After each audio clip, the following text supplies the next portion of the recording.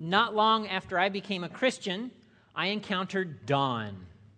Don was the right kind of Christian. He was my campus life director. He had the very short Christian haircut. Now remember, this is the 1980s.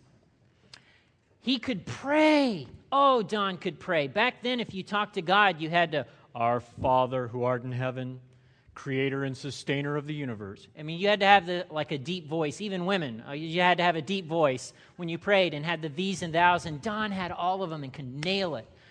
And Don, it seemed like he would just, blah, blah, blah, Scripture would come out of his mouth. It was like he had it memorized.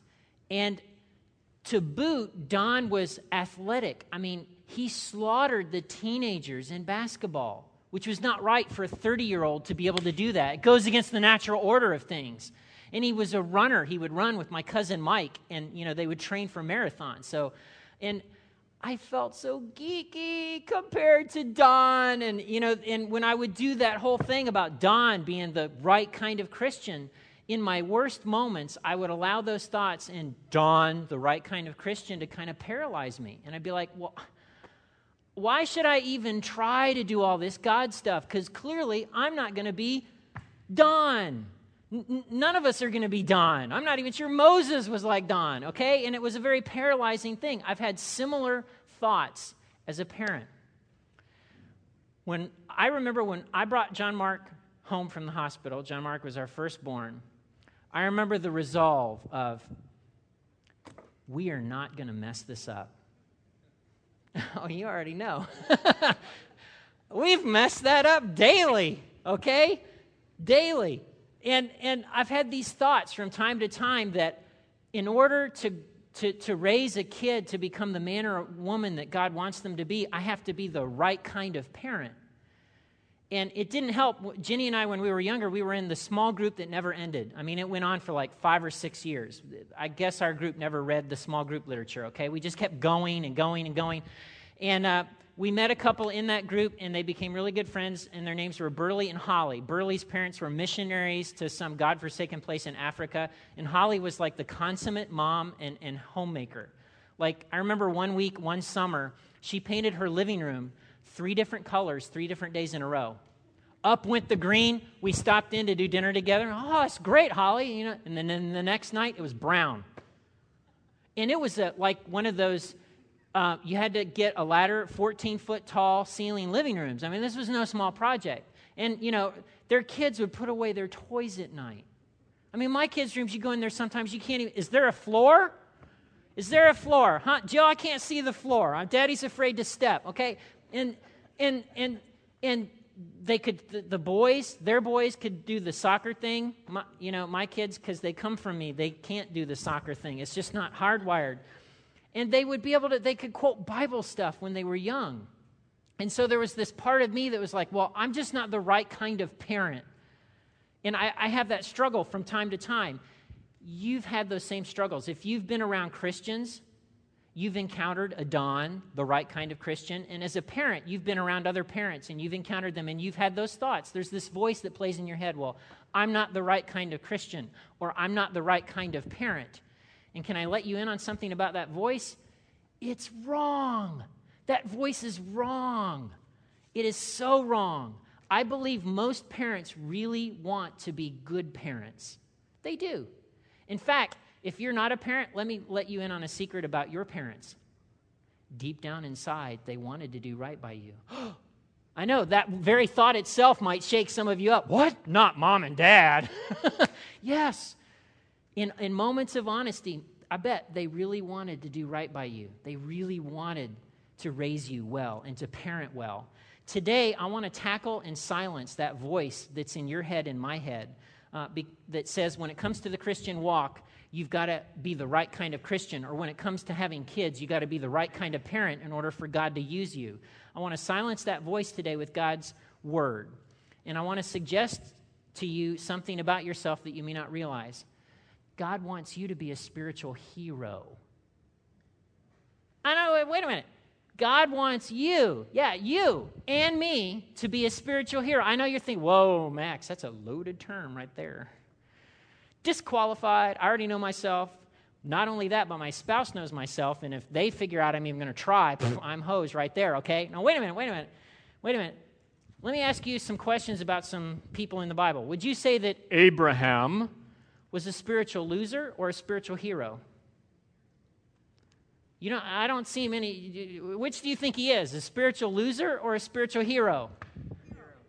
Isaac, his son, spiritual loser or spiritual hero? Jacob, his grandson, spiritual loser or spiritual hero? Hero. So, in spite of, okay, now think about your life, in spite of the fact that you're a hothead, in spite of the fact that you're a perfectionist, in spite of the fact that, you can't let go of offenses, in spite of the fact that you're not in the Bible as much as you, okay, all those things, think of your list. In spite of, God wants you to be a spiritual hero. You're going to make mistakes. It's going to happen. We all make mistakes. But I don't want that to paralyze you from being the kind of person and the kind of parent that God wants you to be. And today, I want to walk through the life of a spiritual hero who was not the right kind of person and not the right kind of parent. And that person is Jacob from the Old Testament. We're going to get into a prayer, and that's the meaty part of the scripture that we're going to get into, but I want to lay out his life. And this is good reading this week. If you've got kids, read this part of the Bible with everything that you know as a grown-up. You will be shocked. Genesis chapters 25 to 33. Just read about this man, about the kind of childhood he has, about the kind of husband and father he becomes. I mean, you'll have to pick your jaw up off the floor several times. Oh, what? Okay? Jacob. To back up a little bit, Jacob's dad, Isaac, married his wife when he was 40 years old. In the ancient world, that's really old. You got married at 13, 14, 15, okay? So Jacob's dad, Isaac, doesn't get married till he's 40. And he marries Rebekah. And Rebekah can't have kids. And in the ancient world, infertility was a big sign. Barrenness was a big sign of, something wrong. That's what they thought, okay? And so Isaac actually prays. Oh, God, he prays to God to allow his wife to conceive. And sure enough, she has twins, Esau and Jacob. In this family, Dad loves and favors the oldest, Esau. Mom loves and favors the youngest, Jacob. Come on, is that not a recipe for dysfunction? Can I get an amen? Yes. Okay. Well, there's a famine. A famine happens, and Isaac moves his whole family to this place called Gerar. It's near Philistia, okay, so that they can have stuff to eat. And when he arrives there, he lies about his wife, Rebekah. And he says, you know what, this woman right here, she's my sister, brother and sister. And of course, they find out, the Abimelech, the king, is like, what? Because he sees them in an unguarded moment and realizes, you ain't brother and sister. Okay? And it all hits the fan. I don't know how young Jacob was. Okay, but his dad lies. I don't know if it's the case of the apple doesn't fall far from the tree. But then Jacob, one day when his brother is really hungry, does this thing of, hey, bro, see you're really starving there. I've got this stew all nice and doesn't it smell really good when you love to have some? Okay, well, you gotta give me that stew. Well, I'll tell you what, if you'll give me your older son, status, I'll give you the stew. And sure enough, Esau agrees. And what that meant was, back then, they didn't divide estates evenly. It was very uneven. If you were the oldest, okay, so if you had an estate worth $100,000, if you were the oldest, you would get $66,000. And if you had one sibling, they would get $33,000. That was fair. That's how they distributed things. So what Esau is selling is that monetary breakup, that inheritance breakup that would happen when their father Isaac died. Well, a little bit later on, Jacob conspires with his mom and steals his brother's blessing. That's the whole, this is your future, this is what I envision God doing for you. I mean, and there was a God part of it too. And Jacob steals that. Well, Jacob flees his brother Esau because he's in hot water and goes off and lives with his uncle Laban. And Jacob works for 7 years to marry Rachel because he doesn't have any money. He shows up penniless, and he sees one of Laban's daughters, Rachel, and he's like, wow, could I marry her, please? I'll work 7 years. Well, in a twist of irony, Uncle Laban, on the wedding night, we don't know if Jacob's just really drunk or it's really dark, but he puts his oldest daughter in there, Leah, for the consummation, for the marriage night. And Jacob wakes up the next morning going, whoa! And works another 7 years to get Rachel.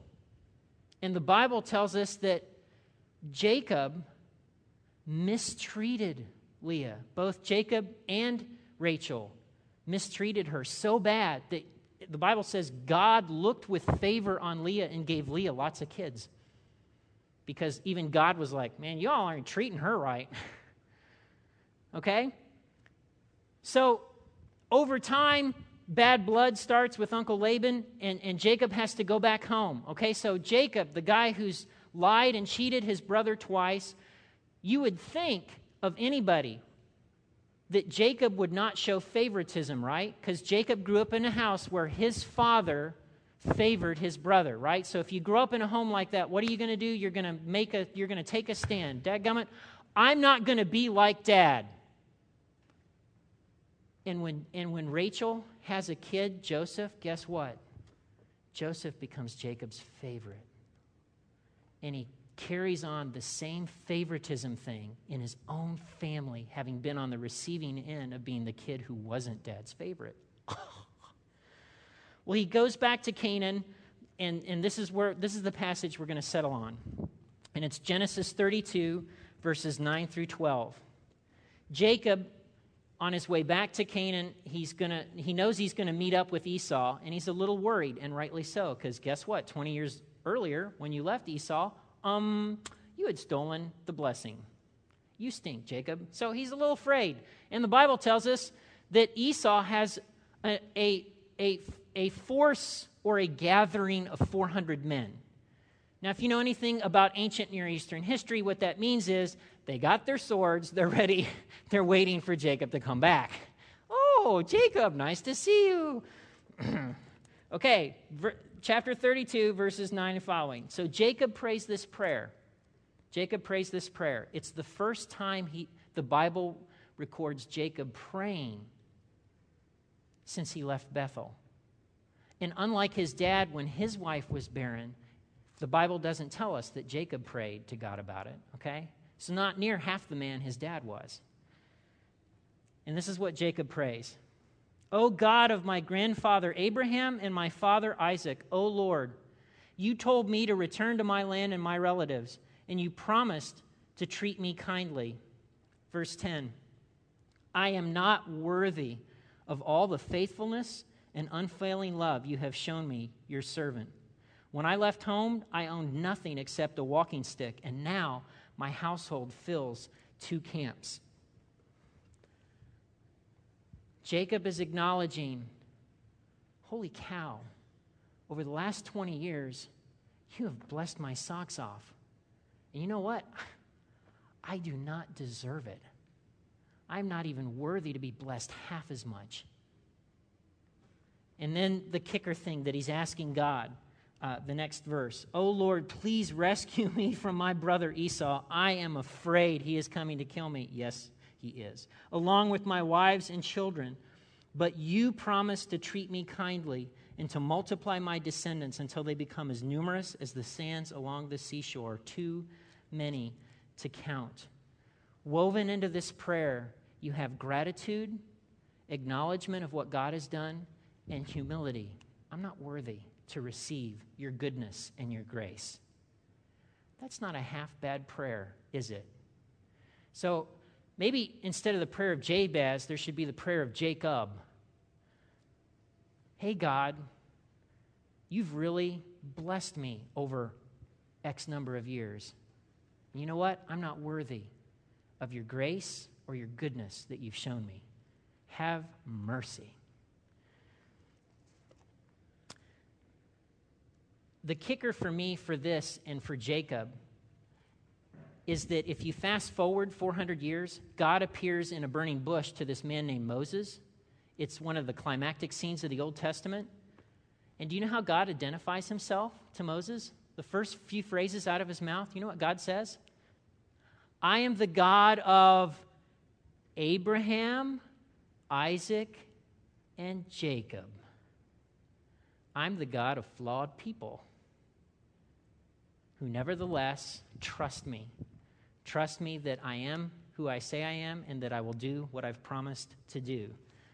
That's a kicker. That's very concrete. I know a pastor buddy in Wheaton, Illinois, when he prays for his kids at night, you know what he prays? He'll bless them with the name, and he'll use this phrase, the God of, only he'll insert the kids' uncles' names and grandparents' names. May the God of Papa and your Uncle David watch over you tonight. And somehow for kids, it's like all of a sudden it's concrete, isn't it? And that's what God is kind of making the point in Scripture. When he says, I am the God of Abraham and Isaac and Jacob, all of a sudden it's a concrete God in specific lives that were far from perfect. Okay? Well, here's where the rubber hits the road. Let me ask this question. And here's the question I want to ask. What does God want to do in your life today? Or better yet, if you're a parent, what does God want to do in your family today? And that's a good question to ask yourself each and every day, okay? And if that seems a little too vague, then I've got some sentences, okay? So in terms of the Christian walk, if God were to look at your life, how would God complete these sentences? You know what? For you, I want you to become. You know what? For you, I want you to feel. You know what? For you, I want you to believe. I want you to choose. I bet you have some answers to some of those. If you're a parent and God were to sit down and have a conversation with you about your kids, if you've got kids still at home, how would God complete these sentences? You know what? For your son or your daughter, you know what I want them to become? I want them to become. I want them to believe. I want them to feel. I want them to choose. And see, I bet you have some answers already, don't you? See, it's not about being perfect. It's about being in tune with what God wants to do today. Each day is a new opportunity. And here's some specifics. If you're a parent, I want to give you some today markers that you can use in your everyday family life. Here's one. Just talk about God. Just bring God up in conversation. The other day, John Mark and I were driving in the car. I admit, it's awkward. I'm a pastor, and it's awkward, okay? Just get over the awkwardness. We're talking about, and we're talking about how we're different. He's wanting to about something. And I'm like, God has hardwired you to be a verbal processor. You just think out loud with your mouth. And you're wanting to engage me right now, and you want me to answer, and you know what? God didn't make me like you. I need to go away and let my little wheels turn at, 5 miles an hour and come back to you in a day. And God's just made us different. And I could see, bing, the light bulb came on. Okay? Talk about God. Here's another today marker. Encourage family members to pray for each other. If mom is stressed about a project, and the kids are like, man, mom is really stressed. Hey, why don't you pray for mom? Hey, God, help mom not to be so nervous. Help the presentation to go well or whatever. Boom, simple prayer. Here's another today marker. Let your kids see you spend time with God. This is a growing edge for me. My tendency as an introvert is to late at night when they're all asleep or early in the morning when they're all asleep. That's my God time. And they never see me. But of late, I've been purposeful to have the Bible out on my lap when I'm reading, and they come by and they can engage me, and I don't go, ruff. I'm happy to see them, right? Okay? Here's another today marker. Pray spontaneously. You go to Applebee's, and you go there, and it's at the end of the day, and you have all the end of the day stuff. I'm tired. Oh, man, this day killed me, da-da-da. And you put in your name, and they tell you it's going to be 45 minutes. And then in your mind, you go, okay, that's an hour and a half. But we've committed, we're going to stay here no matter what. And then the host or hostess comes up to you 15 minutes later and says, we have a table open up. And you go sit down. There's a God opportunity right there. Kids, we're going to take 5 seconds. Here we go. Hey, God, thank you so much for this table. You are awesome. Okay, what do you want to eat? All right? Or you're driving along the road and you see a wreck. Encourage one of your kids. Why don't you pray for those people? Here's another today marker. Talk about media from a Christian viewpoint, or bring up discussions that you're having to things that are in the Bible. And if your kids are grown and gone, some practical advice would simply be this. At some point, acknowledge, you know what, Mom and I, or Dad and I, we're not perfect. We weren't perfect raising you. And when you do that in a verbal way with your grown-up kids, it puts them at ease because they're like, oh, they figured it out. Okay? But then that opens the door for you then to be talking about what God's doing in your life now.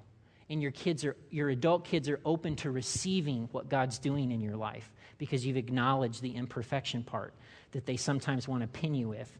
Now, here's the thing. If you resolve to be a spiritual hero, and that's what God wants you to be, is a spiritual hero. If you resolve to be a spiritual hero in your home or with your friends or at work, you are going to be attacked.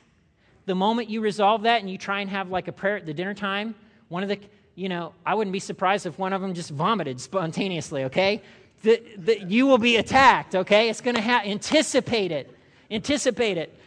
You will be accused. In your mind, the tapes will start playing, and you'll hear the voice that says, wait, a spiritual hero?